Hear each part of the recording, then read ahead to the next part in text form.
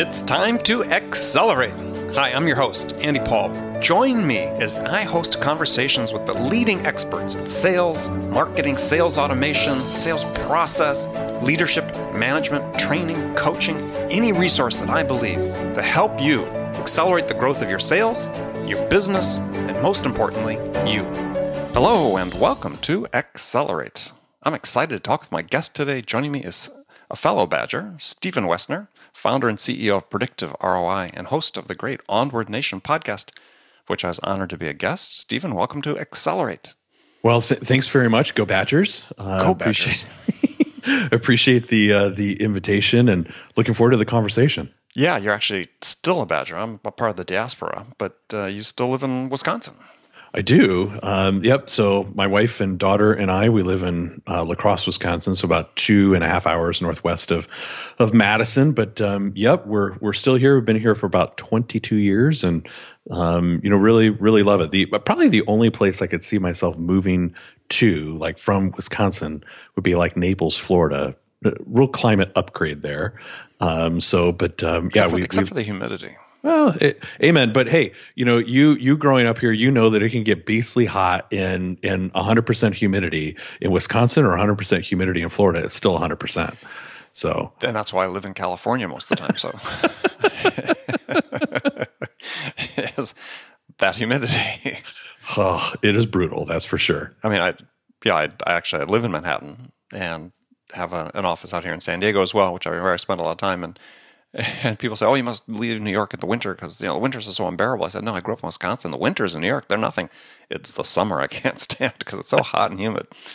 Get me out of there." Oh, yes, indeed. It's one excuse after another to come to California. So anyway, well, thanks for being on the show, and so take a minute to introduce yourself to the people.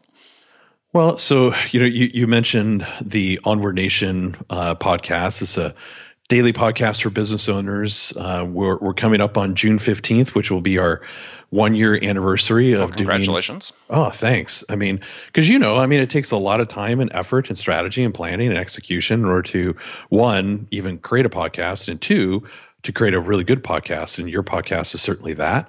Thank you. And sure. And then to be able to do that over a sustained period of time. It's interesting. Side note. I don't know if it was John Lee Dumas who told me this or where I heard this statistic. Actually, it might be from Don Yeager, a great friend and mentor of mine. He went to a National Speakers Association meeting, and there was a gentleman there doing a presentation about the power of podcasting, why professional speakers should be doing podcasting. And he shared this statistic, and you've probably heard this before. It was news to me, though. And he said that the average podcaster quits, like turns off their podcast, doesn't do another episode at 7 episodes. and John Lee Dumas calls that pod fading. And so I bring that up because, you've been doing this for a while. We've been doing it for, a while. And the really great shows have been doing it for a while. And it takes so much, persistence. And it's not just to be successful in life, you have to be persistent, or in podcasting, be persistent, to be persistent in accelerating sales. I mean, all of that is just kind of this common thread. So we love our podcast. It's been great. And then I own a company called Predictive ROI, which is a digital agency. Really kind of hate that term because we do more than that. I mean, we really dig into a client's baselines or analytics and really their sales funnel and channel distributions and really understand what makes them tick. And then what does make us unique, and many companies do that too, but what does make us unique is the fact that we can look at a client's data and look at their conversion rates and look at their total business, and then be able to say, okay, well, based on that and this behavior that we see here, we believe that sales can accelerate to this. So to go from X to Y in this period of time. And then we're even so bold, Andy, that we will actually guarantee that result outcome, or our fee is free. So we'll write a check back for the amount that was paid. So I'm pretty sure that oddly enough, in a little town of La Crosse, Wisconsin, I'm pretty sure that we're the only company that does that. So anyway, that's a little bit about me. I've written a couple of books and blah, blah, blah. But, that's essentially it. Blah, blah, blah. So, and just so people understand is you're not the only one in La Crosse, Wisconsin that does this. You're the only digital agency probably in the U.S. that's offering this guarantee. I mean, to our knowledge, Mm-hmm. that is indeed the case, and maybe there's somebody there that's doing it. We just haven't come across them yet, but as far as we know, we're the only ones. All right, well, let's unpack that a little bit. So, how often have you had to pay money back? We've done it once, and I've at the time our fee was $60,000 a year. It's higher now, but and what's interesting about that is, this client is still a friend today, and so there weren't any hard feelings or anything like that. But the reality is that the way our contract read is that we needed to get 100% of the way there, and if we didn't, we wrote 100% of the money back, and we still made it 82% of the way there. But I still wrote 100% of the money back, and so have had to do that. Don't ever want to have to do that again. But as you might imagine, very painful lesson. Learned a lot. Got better as a result. So, but yes, I have written the check back. So, what's the lesson for entrepreneurs, business owners that are sitting here listening to this and saying, okay, well, that takes a level of courage or foolhardiness that I don't have. But it's a level of commitment about your business and the service you're delivering, and you're all in when you do that. And is that really the issue for a lot of companies that, yeah, we stand behind our product, but we're not all in. I mean, we're not going to go to that degree. Yeah. It's interesting. This lesson I learned from, one of the most influential mentors in my life and in businesses. And I talk about him a lot during our podcast, and he and I spent a lot of time together in person. And that's Darren Hardy, the former publisher of Success Magazine. And the very first time that I met him was in a private forum there were 23 CEOs, and I was one of them, of fast growth companies. Mm-hmm. And he had us all kind of in a U-shaped sort of table. He's in the center, and he says, okay, show of hands here, who has a money back guarantee? And I'm like, ooh, awesome. I raised my hand, and I was like one of, I think there may have been one other person. So there's 2 out of 23. And he says, okay, put your hands down. And then he goes, okay, show of hands, raise your hand if a customer was not happy with your service, and they said to you, Annie, I want my money back. Show of hands, how many people would do that? And then everybody's hand shot up. And he's okay, put your hands down.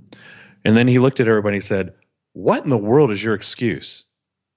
Then why in the world would you not just declare, pound a stake in the dirt, put a flag in the ground, something that you would do that? If somebody is going to ask you to do it, if somebody does ask you, and you would do it because you want to create happy customers, then why in the world wouldn't you just say that up front and take the risk off the table? And I was pretty stoked because, that was already part of our business model. And I felt pretty good about it. But I think there's some logic in that question, right?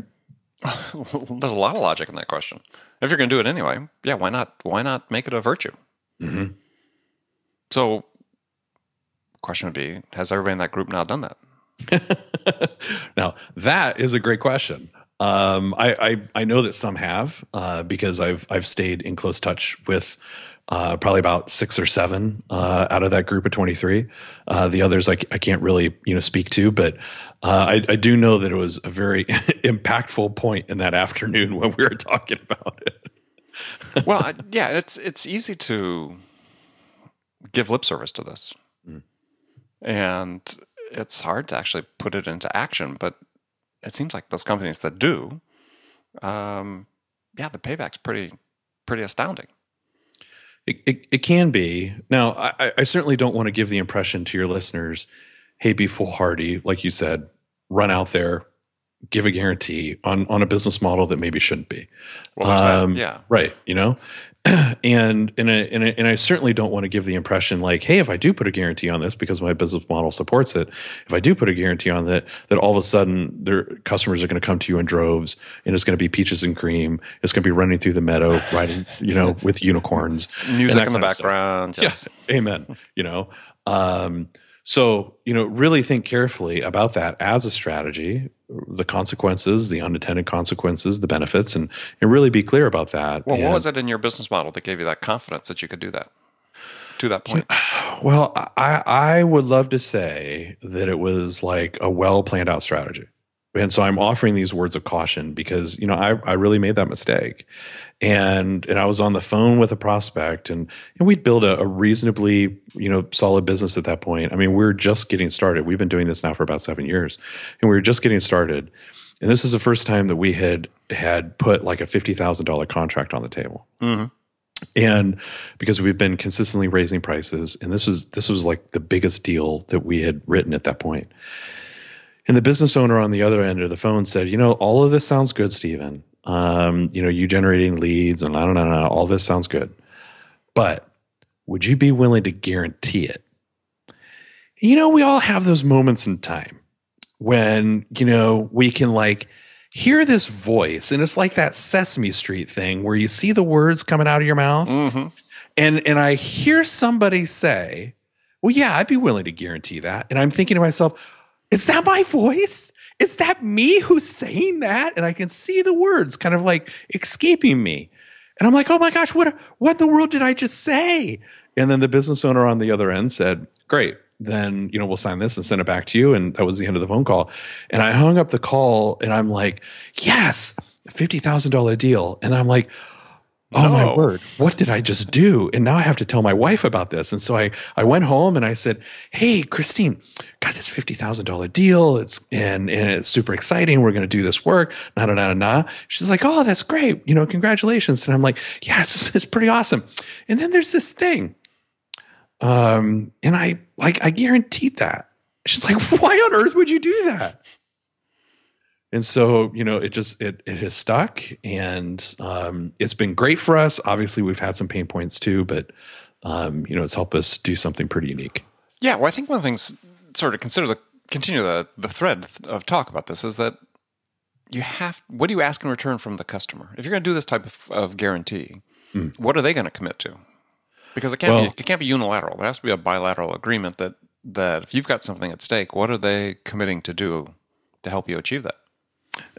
Excellent points. And so again, good relationship with that first company.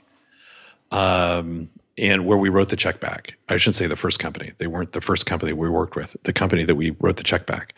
But through that, we went through a pretty deep dive after getting through the depression of writing the check back. And literally, there was a couple of days where I did not feel awesome. And then my team and I, we did a postmortem of that agreement. And it wasn't just me. My CPA got involved and like, okay, and then even our attorney looked at that and said, next time you sign something so stupid, maybe you might want like me to look at that. Mm-hmm. And then we created a brand new contract. We spent $5,000 with our attorney to, write up a better template. And he's like, I can't even believe that you wrote this. This is so anti-you that you wrote this, because really there were no, like, the client is responsible for this. Now, again, that's not being critical of the client. It's being critical of me because I was the one who wrote it. And so now we actually do have company covenants, meaning the client covenants. And there's about 6 or 7 of them, depending upon what the nature of their business, about like pricing and inventory and shipping. Give some examples. So something specific so that people get a sense. Because I think the money back guarantee, we didn't start out intending to talk about this, but I think it's really interesting because it is something that a company can do, as you said, with the right business model, with the right commitment to process and achieving the goals that you set out to achieve for the customer. It can be very compelling, but you got to make sure you do it right. So what are some ways that some of the covenants that, if you can, a specific example that you embed into the contract that the customer has to live up to? Okay, so I'll give you some specific examples, but I'll keep the client name confidential for obvious reasons. So first one would be pricing. And so we've had an instance in the past where we've been working with a customer and sales went like up, dramatically at the beginning of their selling season. And we thought, oh, this is awesome. Wow. Everything that we put into place over the last couple of months is now really starting to ignite because this is the hot selling season, kind of a cyclical business. And then all of a sudden, like literally it was like a faucet had shut off. I'm like, what happened? They'd raise the price. Well, no, one of their competitors, actually a couple of their competitors got very aggressive on price. Got it. And this was not a proprietary product. It was, essentially kind of interchangeable. And, if you didn't want to buy from here, you could buy from a couple of other places. Anyway, and so, in a couple of instances, we found like some of their top selling SKUs were 42% more expensive on our client site versus someplace else.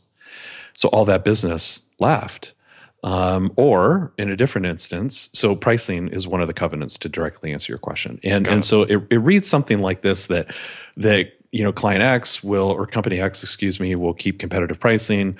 Provider, meaning me, will do periodic surveys of, pricing with competitors. If you're found to be, more expensive, you'll adjust the pricing. Otherwise, that's a breach. All bets are off, right? Yeah. Right. Okay. And then second example, but there's certainly others, is inventory. You got to have the stuff. Right? Got to be able to ship it, right? Right. And so we found an instance where all the traffic was coming. Traffic was continuing to go up. Traffic was flowing through the site. And the traffic was actually making database calls, looking for particular, products and so forth, right? Mm-hmm. Looking for the products and wanting to add them to their cart and, presumably to buy. And during that period of time, like in a 2-week period of time, we found millions of dollars in products that were being searched for and looked for, but we didn't have them in stock. And so instead of a customer being able to add that to their cart, they received sorry, we're out of stock, please call customer service. Now, that in of itself doesn't necessarily mean that's bad if when you call customer service, you can get some sort of resolution. But in this particular instance, they were 2 weeks out of stock plus time for shipping, and these were like immediate needs, right? Mm-hmm, mm-hmm. And so that there is hundreds of thousands, if not millions of dollars in lost revenue because inventory isn't where it should be. Right. And so in those couple of instances, those are a couple of the sort of typical 6, covenants that are in there. And in order to make sure that, like you said, there's bilateral. Right. I like it. Well, it's good examples for people listening. Can be a great strategy if you have the right process and the right contractual agreement that, there's no free lunch for anybody. Mm. And customers are going to guarantees. And I get asked in my business, somebody says, are you willing to guarantee results? And we have that conversation about what they're willing to guarantee. And that's usually where it falls apart. Because in most cases, people aren't willing to make the commitments that they need to. They just want the guarantee. Right. And, and it's what I always have a hard time with. I've been married now, 23 years, and I have a hard time when a client or a customer, for a couple of reasons, will say, well, let's think about how, we're going to get divorced before we get married. I'm like, Now, I know the intention of the statement is a good one from the standpoint, okay, if we're going to go down this path and things don't go well, how do we decouple so that, nobody gets hurt and so forth? And I get that. But also there's part of it too, where I don't like the mentality that with some people, it can be very sincere, honest, and there's no like ulterior motive. But I also don't like sort of the mentality that can at sometimes fuel that, which is really playing to lose, or not playing to win, but really trying to play not to lose, right. Which then you actually do then lose, right? Oh yeah. I mean, that's a sports cliche. We could drag up lots of examples of that you see all the time, like football, for instance. And we were talking about the Badgers. Not that they do that, but you see that in games where teams get a big lead, or they've got a somewhat sizable lead heading into the final few minutes, and they start playing prevent defense, and the other team fills up the field in front of the prevent defense and marches up and scores. Yeah, it's like every time it seems like I always get frustrated with that because it's like, all right, after 100 years of football, we should be able to understand that strategy doesn't work. Well, and isn't it so maddening too, where you can be watching your team for 3.5 quarters and they may be dominating the other team, right? Now, the score could be close, but it might be like a 10-3 game, right? And your team has a 7-point advantage going into the final 2 minutes or 3 minutes. But the other team has not been able to move the ball all game. Mm-hmm. And then, like you said, all of a sudden we play prevent defense in order to let them down to our 30-yard line, and they got 90 seconds left. It's like, why on earth would you do that? You've been playing great defense all game long, and now you're playing not to lose. And then you end up, they score a touchdown by some sort of fluke, and then, whatever. You go to overtime, and then you lose. It makes no sense. Yeah. And you see it in virtually every sport. And yeah, that lesson is true in life as well as in business and in sports. If you're playing just to protect what you have, that oftentimes turns into a losing strategy. Amen. All right, we're going to take a short break, come back with my guest, Stephen Westner, and we're going to keep on talking about how to make money in your business. Be right back. Hi, this is Andy. Connect and Sell is used by sales reps at nearly 1,000 companies, including hundreds of technology startups and several Fortune 500 companies, to overcome the challenges of getting prospects on the phone. Companies using Connect and Sell grow their revenues faster by enabling their sales reps to have more sales conversations in 90 minutes than they could otherwise achieve in an entire week. Connect and Sell can be deployed directly to your sales reps, or you can take advantage of their outbound on-demand service, which delivers qualified prospect meetings scheduled directly on your sales reps' calendars. Visit connectandsell.com to learn more about how Connect and Sell can start filling your pipeline today. Welcome back to Accelerate with my guest, Stephen Westner. And we were just talking about how his company offers a money-back guarantee on their services and how you might be able to do the same in your business. Great advice there.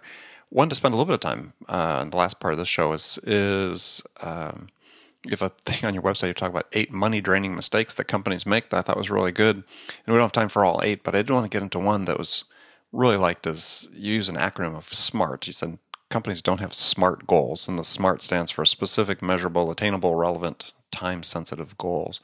I wanted to walk through that so people really understood what that meant and what it means to them. So let's start with where you found that acronym. Well, here again, Darren Hardy's fingerprints are all over our business, and that's something that I learned from him. And he spent 12 months on our board of advisors, kind of in the early days of Predictive, and that was one of the lessons that he taught to me. And I took that acronym. I'm like, oh, okay, awesome. I really really like that. It just kind of fit well with what we do, but also was kind of a good recipe. And I like it because it keeps us from aimlessly wandering through the wilderness. And use another sports analogy, as you well know, like most of the most intense points, the most intense scoring drives, the big breakthroughs happen in the final 2 minutes. And they do that because of the deadline, the timeline, which is really, really exciting. The champions, the great players, they get inspired as the clock gets, fewer and fewer seconds in the hourglass. And so that construct, specific, measurable, attainable, relevant, time sensitive, really aligns well with our business model, but then it also really forces a discipline of execution, and it forces clarity so everybody knows what it is that we're trying to accomplish. So specific goals, not too broad. Make them very identifiable. They have to be quantifiable, I guess, to be that specific. What else do you use in terms of sort of define what a specific goal is? Well, and I think you hit the nail right on the head. For example, to kind of take that a little bit deeper and apply it to our business model, we typically have about 3 to 6 vital metrics that we're evaluating our success on in what we call an ROI scorecard session. We do that every 30 days with our clients. And so vital metric number 1 is typically the increase or decrease, essentially the delta, in unique website visitors over those last 30 days, right? So is traffic continuing to still go up during that specific period of time? And if yes, what was that specific number? And if no, by how much did it decrease and why? So again, it's specific, it's measurable. And then, but there's also an attainable piece to that too, as far as a goal. So we take the baseline and we project that out over 12 months and say, okay, based on past performance, we should see site traffic go from X to Y. Is that reasonable based on the things that we can do to affect traffic? If yes, great. So then that makes it attainable. Is it measurable? Yes. We get the source, Google Analytics, perfect. Is it relevant? Yes, because if we move traffic from X to Y and we can hold conversion rate at X, then based on average conversion value, it's going to equal this then for revenue. And then is it time sensitive? Yes, we're going to do that within 365 days. And so that's from a traffic perspective. And then that filters all the way down through bounce rate, through conversion rate, through average order, through sometimes even long-term value of the customer, then ultimately total revenue. So, but we can keep it all within that smart construct. Yeah, and I think for this audience, we look at primarily sales, entrepreneurial audience, is we look at those in a sales context. I mean, you have specific goals. I mean, you're trying to achieve X within a certain period of time. And as you said, you're very specific about it. It has to be measurable. And we're not really talking about measuring outcomes as much as talking about measuring process, right? What are the underlying activities that need to take place within a specific period of time in order to achieve the outcomes you want? It has to be attainable. And this is oftentimes the failure I see with companies with sales is, they get into dreamland about what their growth should be, and it's not based on relevant past experience. And it's like, yeah, we're going to grow 10% this year or 15% this year, but we're in an industry that's only growing 5% a year, and we've only been growing 5%. So how are we going to be different? And the time sensitivity is all important when you're setting a sales goal, because you have to say, okay, we got to get this done within a certain period of time, and actually the shorter increments of time you can use, the better, because then you avoid some of these hockey stick effects with sales and so on happening end of quarter and end of year.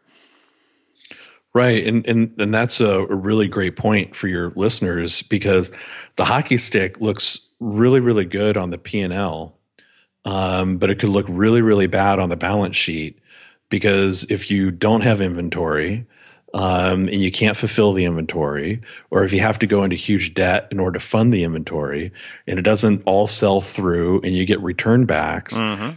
So that could really, really be detrimental to a business. And I know that you know this, but more companies go out of business because of indigestion, too much opportunity, than they do in the starvation, the lack of opportunity. So you really have to manage that growth very, very carefully, or it can kill you. Yeah, I mean, the hockey sticks from a cash standpoint can be fatal, right? We've got a lot of orders, but we either don't have the cash to fund it, or we were starved the previous 2 months and we didn't have the cash to make payroll or whatever. If you can use time as a tool to get rid of the lumpiness in your business, it's a really smart approach. Another thing you talked about, and last thing we'll do on this part of it is lack of differentiation is one that really kills companies. No distinction, you call it. And it seems like that's one of the things that's almost more under your control, that you should be able to be distinct, should be able to be differentiated. And why is that so hard for companies? I think it's hard for companies for a couple of reasons. One, it's been my experience because they just don't talk about it.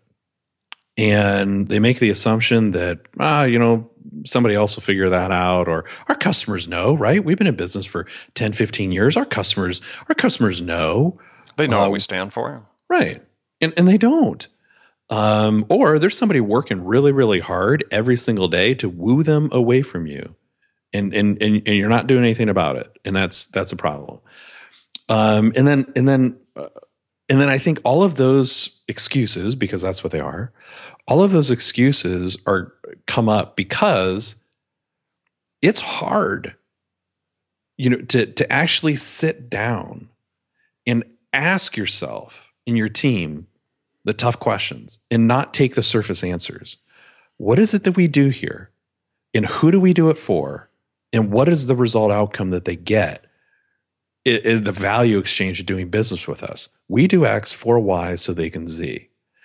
And in this distinction piece that I learned from Scott McKain, who's like the world's leading authority in distinction and a good friend, is like, I think that most companies, in my opinion, don't go through that process because it's hard and they don't want to look silly for not having done it. And I led one of these sessions. This was, probably 6-7 months ago now, for this one particular client. And we spent 2 hours on this topic, XYZ. and understanding what their distinctiveness was. Mm-hmm. And this was not a startup company. This company had been in business for 84 years. And they still didn't know why customers were buying from them. No, and it isn't that they're not a good quality company. They're a great company. And it isn't that they're not well respected. They're very well respected in the industry. It's just that going to this depth of really understanding why your customers love you, it's not something surface. You really need to be able to take the time to dig deep and then say, I think we need to go deeper. You know what? I think we need to go deeper. And then finally, after those couple of hours, you figure it out. But it takes time. And it's just really easy to say, our customers know us. Yeah. The old expression about what happens when you assume. Mm. Yeah, Amen. comes home in spades, right? And it happens in so much of your business process. We'll take sales since it's a sales show here. Is simple things like following up with leads when they come in. Managers assume that it happens. So one of the great holes, big gaping holes in many organizations and sales organizations is they don't responsibly follow up with their sales leads. And these are the people are proactively reaching out to them. Mm. And it's nuts. I mean, studies show maybe 72% of leads don't get followed up. Holy bananas. 72%? Yeah. In the business to business world. And so, oh my word. So the reason though, primarily it doesn't happen is because the guys at the top think it's happening. They assume it's happening. And when they really start looking at it, they find out, oh, it's not. And this is what you were sort of talking about, is you just assume that your customers know what you stand for, what you do. And this plays out in so many dimensions. I mean, like when you ask a customer for a referral, the big mistake you see people make all the time is you assume the customer knows what you do, or you assume that they know the type of referral that you want. Mm-hmm. So thinking about these things, really your point is being very deliberate and thoughtful and mindful about what it is you do is really the key. You can't just assume that people know, and you really can't assume people within your company know. Well, holy bananas, 72%, that is just giving me a thought of, is that a trapdoor in our business? I need to find out and investigate. But if I'm one of your listeners, I'm thinking, you ought to be taking this pearl of wisdom that you just received here and take this metric 72% and figure out if that's going on in your business, because that may be a huge money draining mistake. Wow. Yeah, I talk about in my first book. I had a client that this was sort of an issue with, and they were a very well-run company in most respects. But he had reached a point where sales was sort of slowed up a little bit and a little plateaued, and asked me to come in and look at their process and see what they were doing and what could they do better. And I always start with lead follow-up because that's the fastest and easiest way to find new opportunities. And yeah, they were taking 3-4 days on average to respond to a lead, and maybe they're getting to about 3/4 of them, 2/3, 3/4 of them. So I told him, hey, we can fix this really quickly. In fact, I said, I think I can fix this in 5 minutes. And he said, well, how are you going to do that? And I said, so here's the new scenarios. When you get these leads come in, they got a fair number of leads for a small company. They're getting quite a few leads. They invested a lot, very well in it. I said, they're all going to go to your sales ops person. She's going to put them in Salesforce.com and assign them to the reps. And he goes, okay, well, that sort of sounds sort of like we do right now. I said, well, here's the new part. At 4:30 every day, you're going to log on. You, the CEO, are going to log on to Salesforce if you're not on already. And you're going to make sure that all those leads are followed up. And solve the problem the first day. I bet that was really eye-opening the first day he logged in and saw that there were many leads who had not been attended to. No, actually, once we told the reps that he was going to be checking at 4:30 every day, they were all followed up. That's how that works. So, fair point. Yeah. Well, anyway, so hey, we're going to move to the last segment of the show. I've got some standard questions I ask all my guests, and first one is a hypothetical scenario. And in this scenario, you, Stephen Wessner, have just been hired as a new sales vice president at a company whose sales have stalled out. And CEO is really anxious for things to get unstuck and back on track. So what 2 things would you do your first week on the job that could have the biggest impact? Well, I'm not going to make this like number one, but I sure as heck am going to use the recipe that you just gave us on that piece. Like, all joking aside, I really do think that that's like super smart, what you just shared with all of us. So I'm not going to make that one of my two things, but I do think that's really smart. So the first thing that I'm going to do, because this is a B2B situation, yes. Correct? Okay. Yes. The first thing that I'm going to do is I'm going to get into LinkedIn and having created, I'm just going to make the assumption that I know who our ideal customer is. I know who our avatar is, I know whatever it is. And I'm going to go into LinkedIn. I'm going to find those people. And so this first strategy is going to be LinkedIn. So, but it's going to be multifaceted. So I'm going to go into LinkedIn and I'm going to go into advanced people search and I'm going to build a pool of people who match my avatar. And then I'm going to go to the president of our company, presumably an owner of the business, and I'm going to look at that person's, he or she's profile because it probably stinks. And I'm going to go and I'm going to max out their profile. I'm going to really like bling it out. I'm going to put in, great photos and a great summary about value proposition, what makes us unique and distinctive. I'm going to give them he or she a great title that is keyword laden. I'm going to go and add in videos and like customer interviews, testimonials, get some recommendations, really do everything I possibly can according to LinkedIn's best practices to really build out that profile, make it super robust. Then I'm going to take our existing email list and I'm going to load it up into LinkedIn and make sure that I'm personally connected to all of the people that we currently do business with, as well as our prospects. I want to at least connect with them on LinkedIn through the president's account. And that does a couple of things. One, it not only increases our connections, which are valuable, and I'll cover that in just a second, but then also it gives us dual platform. We can now connect with those people through LinkedIn, and we can connect with those people via email, so we kind of cross-pollinate. But then for your listeners, the reason why you want to increase the number of connections, like right now I've got about 3,300 or so connections in my LinkedIn account, but that gives me visibility of about 17, 18 million people through advanced people search.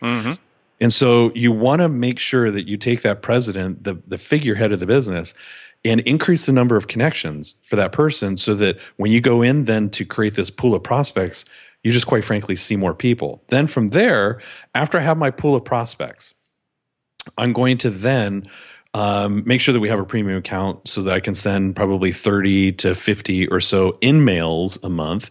I'm going to write a very short, concise, value-driven, ROI-focused in-mail where I send out to our top prospects between 30 to 50 times a month, and I invite them to either a private conversation with the president and or maybe a private like Q&A or something like that. In order to start generating high value leads from our most valued prospects directly to the president, because there's a lot of value in very important top officer talking to very important top officers. So that would probably be the first thing that I would do. Okay, great. Second thing, yes, is I would then create a fantastic, if you want to call it a freemium, if you want to call it a value exchange, if you want to call it a lead magnet, I don't really care what you want to call it, but I would create something like that is so screaming cool, and I would advertise it via popover and some banners and that kind of stuff throughout the site, that when your target audience sees it, your avatar sees it by cruising through the site, they look at that and say, heck yes, I want to download that for email address only. And I know we probably don't have time to talk about that, but as to why, but email address only in order to start building the list. I'd do those two things. Okay, cool. All right, now just a couple of rapid fire questions for you. So when you, Stephen Woessner, when you're selling your services, besides your guarantee, what's your personal most powerful sales attribute? Boy, that's a good question. I've had some people say to me that it's just my sincerity, that it's just my, caring, giving nature. And that I guess with that, in fact, this just happened yesterday, that I'm pretty transparent. It's like what you see is what you get. And so I think that helps, make the sales presentation, that is very data driven and so forth, just make it more personal. Good. So, I think I know the answers. Your business role model is? Boy, my grandfather, Peter Marinitis. Okay. What do you do? Quickly. He was in the restaurant business for 42 years, but he immigrated here to the U.S. in 1920 without any money, didn't know the language, and in 6 years had saved all his money, opened a restaurant in downtown Canton, and slugged it out through the Great Depression, was very successful, and family was always first. Excellent. One book every business person should read. The E-Myth Revisited. Yeah, Michael Gerber. Okay. Absolutely. All right. Last question for you. What's on your playlist these days? Oh, goodness. Wow, there's a lot. But the first one that comes to mind, or I guess couple that comes to mind in my Audible list are The Richest Man in Babylon and Scaling Up Then by Verne Harnish. The E-Myth Revisited again is in there, and then I'm forgetting about 4 or 5 other ones, but that's a good start. Yeah, fascinating how you went to books instead of music. Usually most people answer music. All right. Yeah, kind of lame. Nah, it's great. So anyway, I want to thank you for being on the show. So my guest today is Stephen Wessner. Stephen, how can people find out more about you? My direct email address is Stephen with a PH, so STEPHEN at Predictive ROI. You can find us, or .com. You can find us at predictiveroi.com or onwardnation.com. Perfect. And remember, friends, make it a part of your day every day to deliberately learn something new to help you accelerate your success. Easy way to do that is to make this podcast Accelerate a part of your daily routine, listening on your commute, in the gym, or as part of your morning sales meeting. That way you won't miss any of my conversations with top business experts like my guest today, Stephen Wessner, who shared his expertise about how to accelerate the growth of your business. So thanks for joining me. Until next time, this is Andy Paul. Good selling, everyone. Thanks for listening to the show. If you like what you heard and want to make sure you don't miss any upcoming episodes, please subscribe to this podcast on iTunes or Stitcher.com. For more information about today's guest, visit my website at andypaul.com.